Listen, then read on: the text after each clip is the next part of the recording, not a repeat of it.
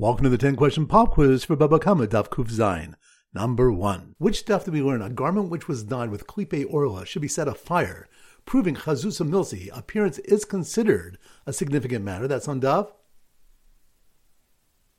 Kufal. Good number 2. Which daf do we have machos whether a shaliach for a creditor that was appointed with edim is considered a legal shaliach? That's on daf Kufdal. Good number 3. Which daf they learn about Amoraim who hold that the laws of Shomrim require Hoda b'mixas? That's on daf Kuf Zayin. Good number 4. Which daf they learn that wood does not have kedusha shvis since its benefit and consumption do not coincide, like food? That's on daf Kuf Aleph. Good number 5. Which daf they learn the reason why one who is Moda b'mixas must take a shavua? That's on daf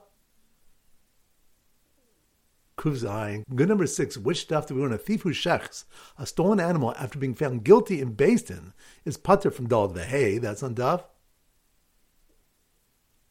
Kuf Vav. Good number 7. Which daf do we discuss what the din is when one swears he did not steal chametz, which is now worthless? That's on daf Kuf Hey. Good number 8. Which daf do we learn according to Rabbi Chia bar Yosef a shomer chinam who was told tainas ganav is not chayiv to pay kefil unless there was shlichus yad? That's on daf Kuf Zayin. Good number 9.